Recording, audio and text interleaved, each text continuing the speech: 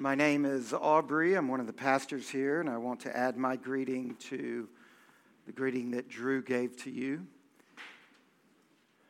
Holy cow. If you've been with us for the last couple of weeks, it's like, so several weeks ago, racism. Last week, the Christian sexual ethic. And this week, wives, submit to your husbands.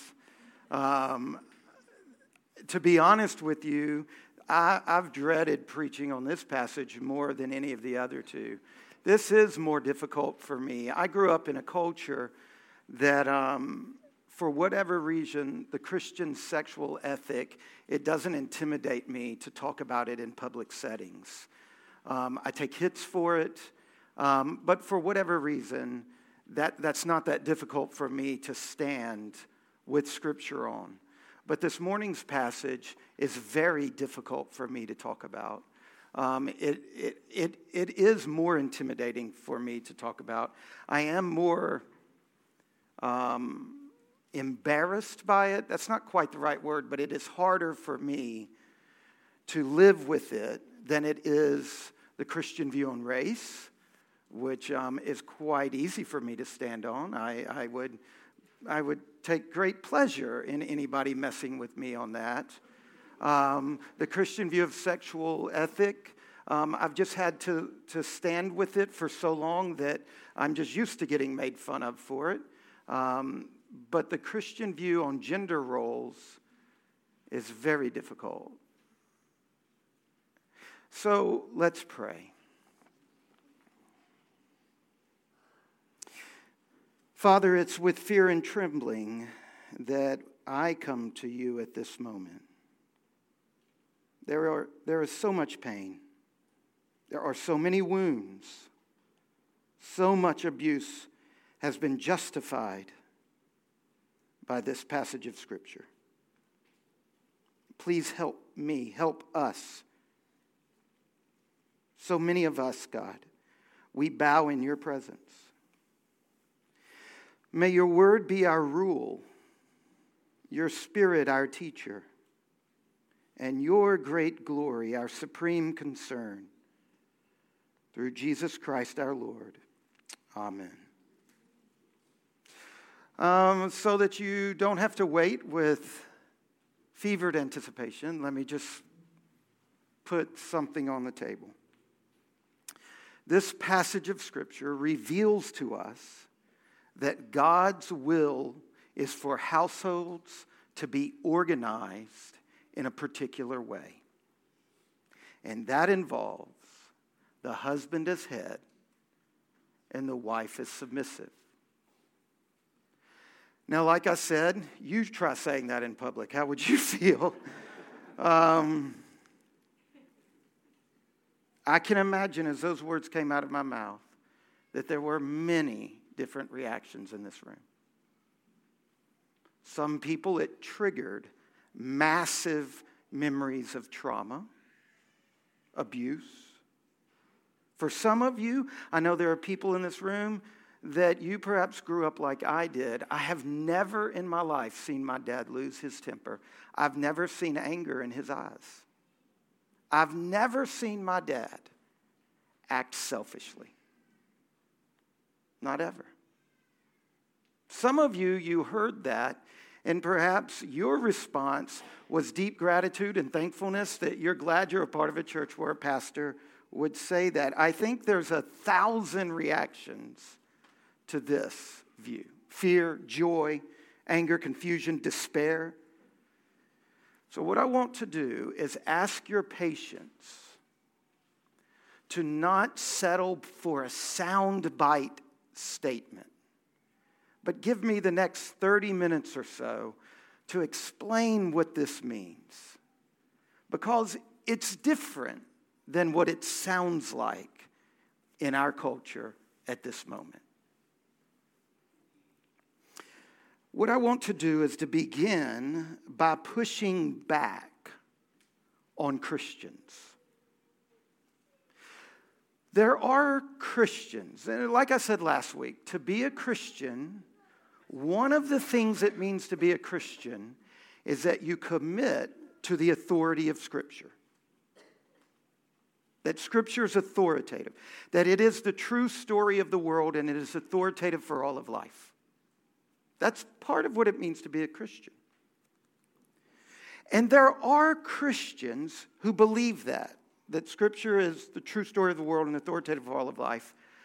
But they interpret this passage in a way that it does not call for a husband to be head and a wife to be submissive.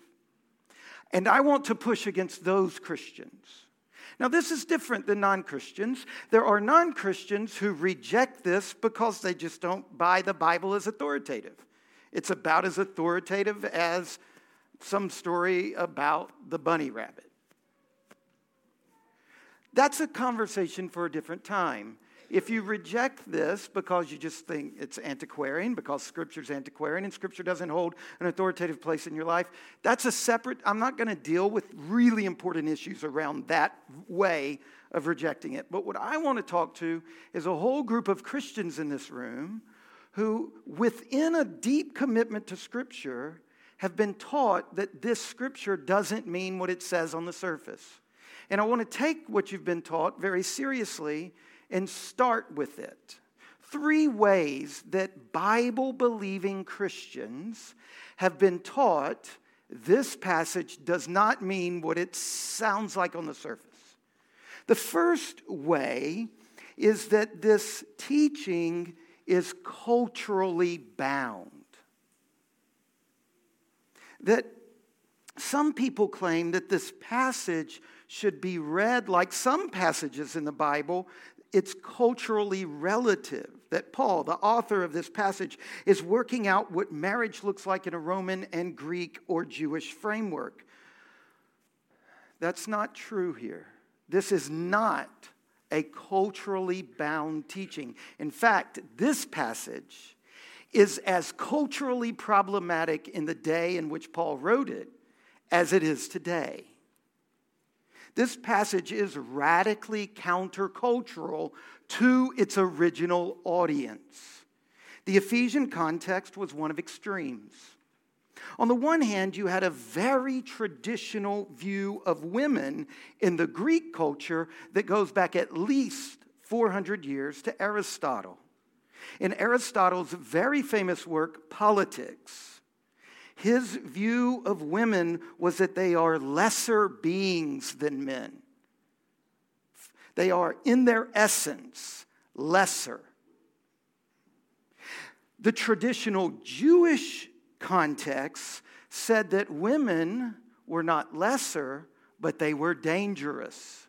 Because the Jewish way of interacting with the world was wrapped up with laws of purity. And a woman's regular bodily functions made her, on a monthly basis, impure. And so for a man to come in contact with a woman at the wrong time made him impure. And the way this gets translated into societal norms is that women are dangerous to men. And then you had the progressive Roman view.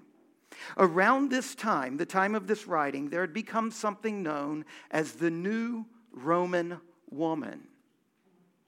It was the elite women in Rome with real cultural capital pushing back against the very traditional views of Roman culture.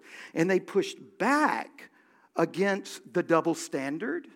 There was a double standard sexually. Men could have sex with slaves and prostitutes. Women, if they had multiple sexual partners, were shamed. Men were built up. And so the new Roman woman at this time was saying, that's a hypocritical double standard. We too can have multiple sexual partners. And so there was a movement afoot, and it was flourishing in Ephesus because Ephesus had 2 major religions for whom the center of religion was a female, a goddess. And so the new Roman woman's sexual promiscuous liberation was flourishing in Ephesus at the time. And the new Roman woman was not only about sexual things, it was about dress. The new Roman woman was pushing back against extreme forms of modesty and swung all the way over to extreme forms of immodesty. Contraceptives became in vogue and abortion. And into this highly contentious environment with radical traditionalism on one side and a radical kind of progressivism on the other side, this passage is profoundly countercultural. Number two, a second way that this passage gets neutralized by Christians is to say that verse 21 flattens verse 22. Verse 21 says, everyone submit to each other. And so one of the ways that some Christian traditions have dealt with the very difficult teaching here, in the context of an environment where we've become deeply aware of the way deep South patriarchalism has resulted in lots of unhealth, is that some people have said, look, verse 21 says everybody submit to one another, and then as if that takes the edge off of verse 22, as if Paul was somehow dealing with multiple personalities, that he didn't know what he said in verse 21 when he in the very next words said, wives, submit to your husband as unto the Lord. You can't do that. You can't treat Paul as a nincompoop. Third. The third way that some Christians have been taught to ignore the embarrassing verse 22 is this word head. The husband is the head of the wife. In Greek, it's kephala. In 1954, an essay was written by a very good scholar where he said that this word kephala, it's really a metaphor for source. Then during the 70s and 80s, this gets picked up in the church. And the idea is that in the same way a spring is the source of a river, the husband is the source of his wife, and that's a historical statement. That it's saying Adam was a historical source of Eve. Eve was produced out of Adam. That we're dealing with a historical claim here, not a sociological claim. And then the implication of that is that verse 23 in no way entails leadership or authority. Two things about this argument. First of all, that is a highly debated definition of the word. In fact, the vast majority of scholars today, conservative and liberal, discount that definition. Second, even if it is within the semantic domain of the word head, that it can mean source, in the context of Ephesians, it clearly doesn't, because this word's already been used, and it's about authority. Now, I wish all three of those arguments worked, just to be honest. I really do. I really wish that those three somehow could take the sting out of husbands as the head of wives and wives submitting. And by the way, the funny thing is there are some of you in this room that are feeling like, well, good for you, Aubrey, because that's how I felt last week about the sexual ethic. Look, you never know when Scripture's going to strike you and you have fear and trembling. And with each of us, it's at different places at times. What I propose to you, what we need to do with this very difficult passage, is we need to be more suspicious of ourselves and our reason than we are of Scripture. We need to come to Scripture fundamentally convinced that there's brokenness inside of us that can distort even what we're seeing and hearing right in front of us. So we need to come to difficult passages of Scripture more suspicious of reason than we are of revelation. Let's not make the mistake of thinking that it is not possible to get this right, at least some of the time. And just because a garden grows weeds, we shouldn't pave over it with concrete. Just because there are oppressive husband and wife relationships that function with the husband as the overlord doesn't mean we should dismiss male headship altogether. So what I'm going to do is two more things. First, I want to give 3 fundamental commitments you need to take to this passage if you want to hear it rightly. And then I want to get very concrete. How does this play out in the concrete details of families today? So number 1, first of all, 3 fundamental commitments required to hear what God is telling us in this passage. First of all, spousal abuse is wicked. It is a sin. It is bad. You have to bring that to this passage. You have to believe that Scripture does not contradict itself. That Scripture Paul isn't confused. You have to believe in the coherence of Scripture. You have to believe that all of Scripture is God's revelation with authority, and the life-giving center of the universe is in control of this book. Spousal abuse is a terrible sin, a deeply wounding evil. For a husband to abuse his wife or children physically or verbally or emotionally, it is wrong, it is wicked. And I know that this passage of Scripture has a long history of being weaponized, forcing women into subservience and obedience. And everything we're told in this passage requires a fundamental presupposition that abuse is sin. And for that matter, it goes both ways. For a woman to abuse a man physically, verbally, or emotionally is great wickedness. Second presupposition, a second commitment, is that all people are equal in dignity and value. This is a teaching of Scripture. And it comes up in this passage. If you've got a Bible, flip to the left, just 3 or 4 pages. Galatians chapter 3, same author. Paul wrote both books, despite some new, weak arguments. Galatians 3, verse 23, there is neither Jew nor Greek, there is neither slave nor free, there is neither male nor female, for you are all one in Christ Jesus. Look, Paul is not dealing with every issue in the world. What he's talking about, into a midst of a highly stratified culture, a culture that attached worth based on proximity to the emperor, you're right. Your worth is on proximity to the emperor, King Jesus, and all people have access to King Jesus. All people are equal. All people are near unto God in that sense. And here in Ephesians, Paul does the same thing in this section called the household codes. He shows in a powerful way that men and women, what he's dealing with is roles, not value and worth. See, there are many, many copies of rules for families written during this time period, both from the Greek setting, from the Roman setting, from the Jewish setting. And in no single copy of a non-biblical household code is a woman addressed. Only the men are addressed.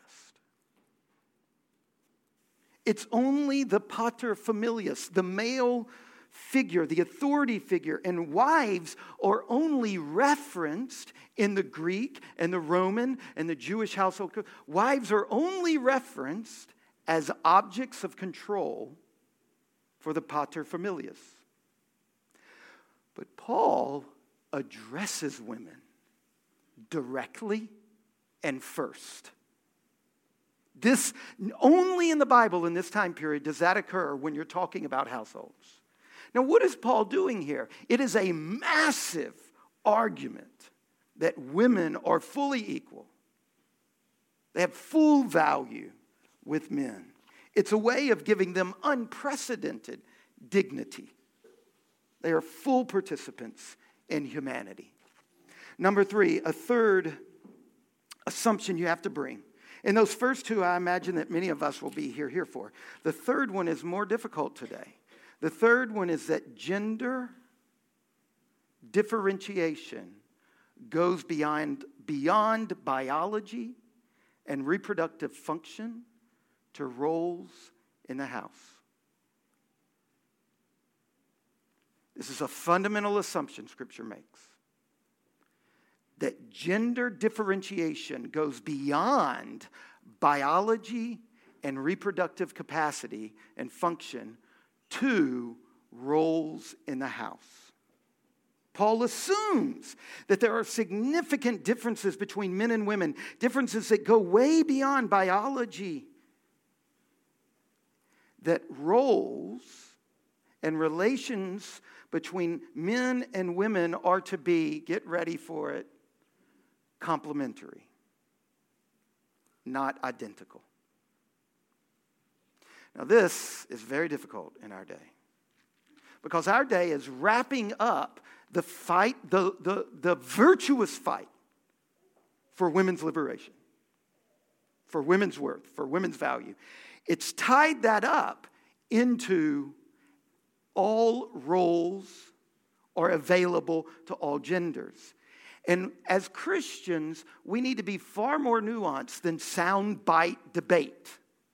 We have to be willing to stand with the progressive movement within our culture that is arguing very vigorously for equality, but we have to be able to critique part of it that ties equality absolutely into identical roles. Equality in voting rights, equality in employment opportunities, equality in pay, absolutely.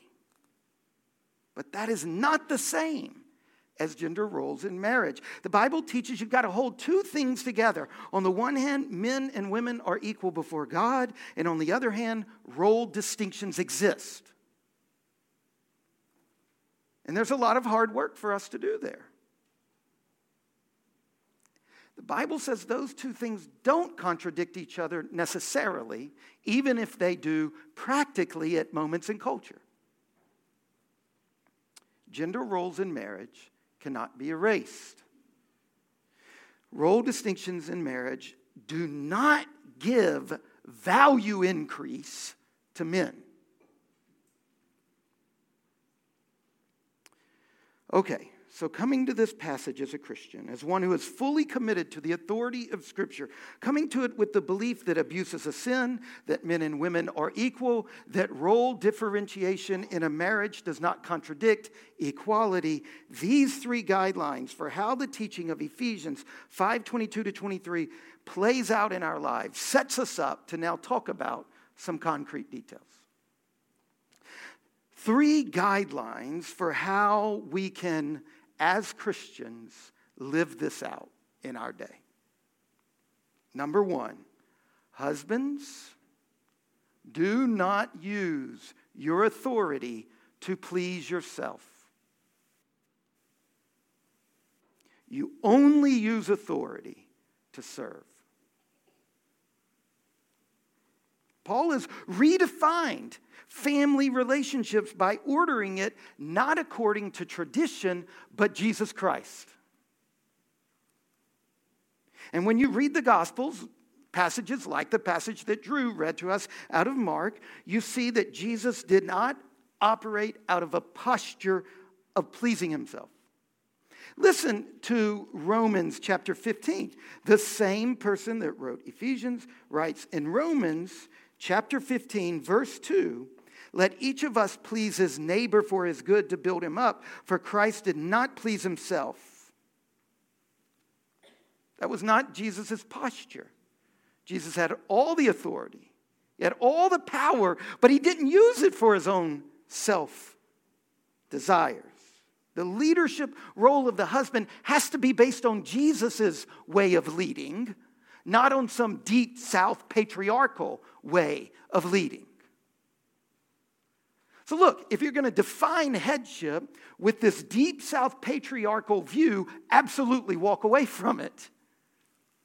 But there's another option. Don't be anachronistic.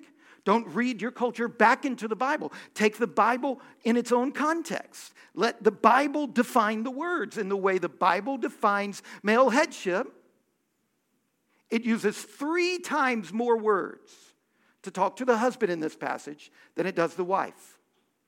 Because Paul knew that he was profoundly vulnerable to a cultural view of patriarchy tyrannizing what he was saying. So over and over, love your wives the way Christ loved the church. And then he defines it, giving yourself up. And then he uses another metaphor, love the wives the way you love yourself. You can feel Paul is fighting for every inch to clear out the definition of this word. The leadership role of the husband for the Ephesians is not the Greco-Roman traditional male headship. And it is not the American traditional male headship. The model for this is Jesus Christ. The Ephesians to whom Paul is writing, he's saying to them, you cannot look at your own father's heavy-handed leadership or your grandfather's heavy-handed leadership in the home. You've got to look to Jesus to know what it means to be a husband who is the head.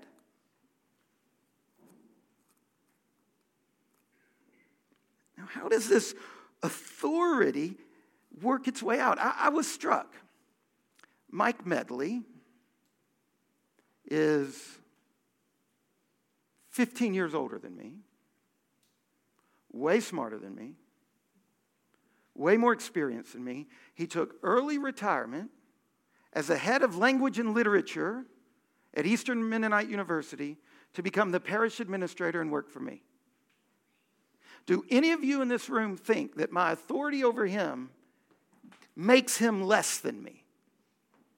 Less intelligent than me? Does it mean he's less decisive than me? Does it in any... Now, if Mike believes that authority is connected to intelligence or value or worth, then Mike would not be able to work for me. And here's the deal.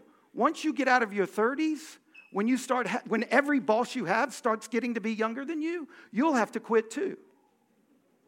What I'm getting at is that all of us move in circles where there's authority that we recognize, and we recognize authority in sociological structures, in our jobs, right? So Mike had people working for him at Eastern Mennonite, and he had people working over him.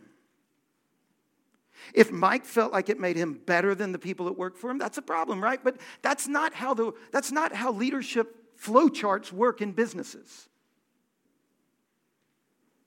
And it doesn't work like that in the home.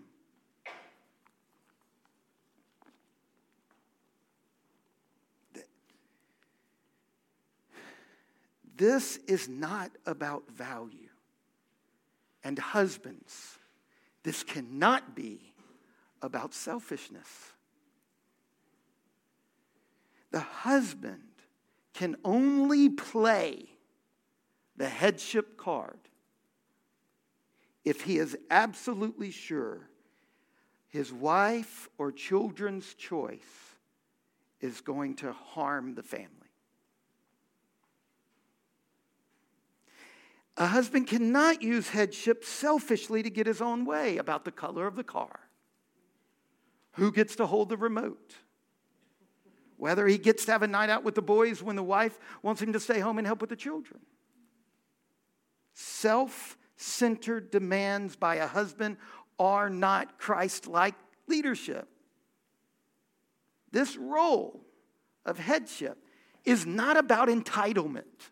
That's one of the problems here in America. Male headship has been wrapped up in the good old boy system that winks at men as they sow their wild oats. And we have to disentangle those things.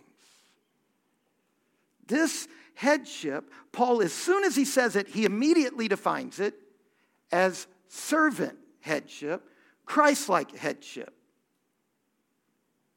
In a marriage, there are only 2 votes, and a stalemate can only be broken by someone yielding.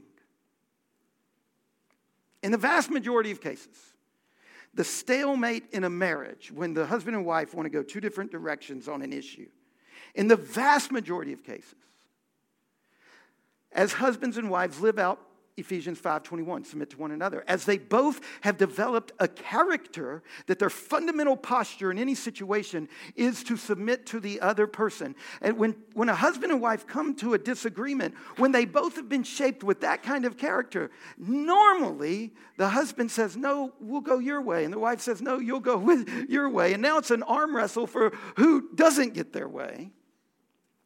The wife tries to respect the husband's leadership. The husband tries to please his wife. And if that dynamic is in place in a biblical marriage, very, very rarely will this kind of overruling male headship posture take place. But what of the occasions where both parties cannot agree?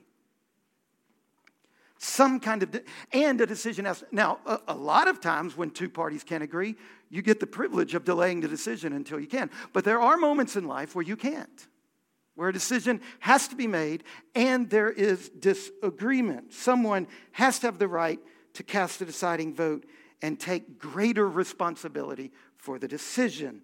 And that is the place where the Bible says the husband's the head. And that is the moment where the husband has to submit to his role. And it's a very lonely moment when the leader of any organization has to make a decision that will not satisfy the constituency. And husbands, you've got to submit to your role in that moment. And wives, you have to submit to your role in that moment. Now, this brings up a second practical way that this works out in our marriage. Wives, do not ever give your husband unconditional obedience. Don't ever do that. No human being is to give unconditional obedience to another human being. Only God gets unconditional obedience. There's a famous story in the book of Acts where the leaders of Jerusalem are telling the apostles, stop preaching Jesus. And Peter stands up and says, we must obey God rather than man. In the moments where the authority structures are asking us to do something that is against God, in those moments there is no question, there is no debate. We obey God rather than man. This is a fundamental teaching in Scripture. The husband is not the boss of the wife. This passage in no way supports a woman following her husband's lead into sinful or unlawful behavior. This passage does not set up a wife for emotional, verbal, or physical abuse. If a husband beats his wife, she should exercise love and forgive him as she's having him arrested. It is never kind or loving to make it easy for someone to do wrong. Wives, do not give your husbands unconditional obedience. And that comes to the third practical thing here. Don't be merely compliant. Bring every gift you have to the decision making that husbands and wives have to have. Let me tell you a story to explain what I mean.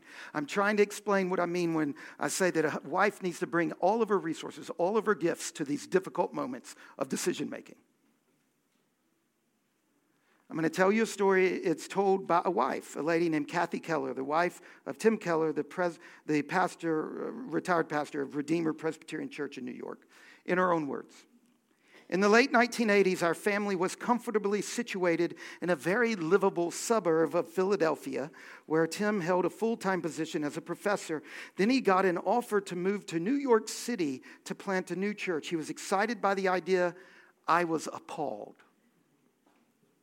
Raising our 3 wild boys in Manhattan was unthinkable. Not only that, but almost no one who knew anything about Manhattan thought that this offer was good.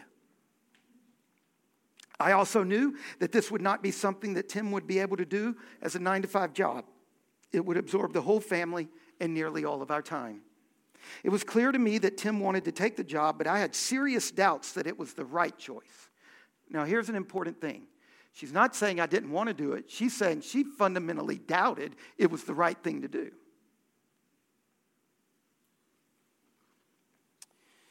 She said, I expressed my strong doubts to Tim, and he responded, well, if you don't want to go, then we won't go. And Kathy Keller responded to her husband, oh, no, you don't. You're not putting that decision on me. That is an abdication of your role. If you think it's the right thing to do, then stand up and exercise your leadership and make the choice. It is your job to break the logjam. It is my job to wrestle with God until I can joyfully support your decision. And then Kathy goes on to say, God worked in us and through us when we accepted our gender roles as a gift from the designer of our hearts. Now, I should at this moment tell another story where husband and wife deeply disagree, and the husband breaks the logjam by saying, I'm pretty convinced that you're right because you've got better wisdom on this or whatever. And he goes the other way. I wish that all through this sermon I could give these mutually contradictory illustrations, because there are people in this room, there are wives in this room, that you need to stand up and call the police. And there are wives in this room who need to shut their mouths. And there are husbands in this room who need to stop being lazy. And there are husbands in this room who need to stop being jerks. This is what scared me about this sermon. One of my deep fears is that all of us have sides of this that we need to kind of live into different aspects of it. That's why I've tried to lay out all of these ground rules.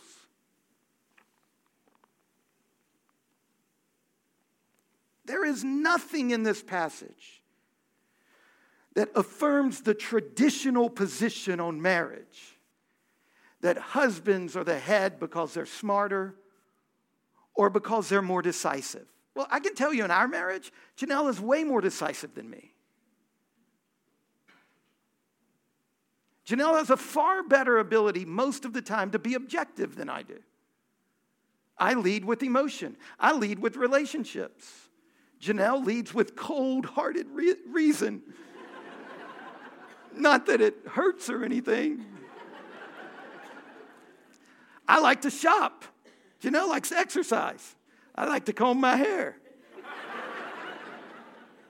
Yesterday, I asked Janelle to comb her hair before going out in public. I mean, there's 1,000 ways that we have the opposite of traditional roles for men and women. This is not in any way to say that the woman has to keep house and the man gets to be a caveman. I'm not talking about any of that foolishness.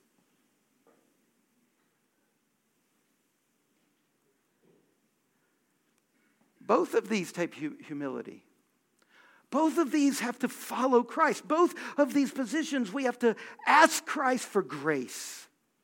Some of you men need to ask Christ to give you the grace to stop being a jerk. And some of you men need to ask God to give you the grace to take the responsibility you have to take. You know why we read the passage out of Judges? Because when leadership doesn't function the way it's supposed to be, it is terrible for any sociological unit. The president of IJM, International Justice Mission, that does justice work all over the world, he says over and over again in developing countries, he tends to find the 15-70-15 principle. 15% of the police department are incorruptible. Under no circumstances do they take a bribe. And 15% of the police department are fundamentally corrupted and filled with bribes. And 70% will go whichever way the wind blows. And it's the 70% who can stop the corruption. There are 15% of men for whom leadership is hard and they need great grace to rise up and do what they're supposed to do and to repent of their wicked ways.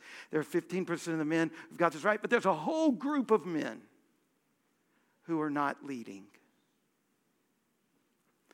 Women, we could do the same thing.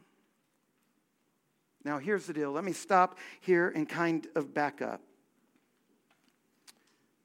Willing submission to God the Father is the glory of Jesus Christ. It is the very essence of the second person of the Trinity.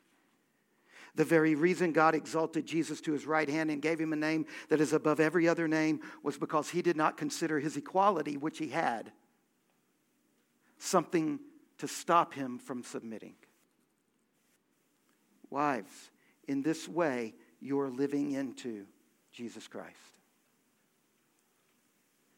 Now, husbands, we have our own submissions, absolutely, in our jobs, verse 21, to our whole families, to God the Father. But in the relationship of husband and wife, in the area we're talking about, this is the way the wife lives into Jesus. And for 3 times more words, the way the husband lives into Jesus is he hasn't loved his wife until it cost him his desires. Love your wives, men, the way Christ gave himself up. If your love is not a costly love, then you're not loving your spouse. The very essence of Christ-like godliness gets played out in the marriage. And when a marriage functions this way, it is a model to the world of who Jesus is. And this is difficult.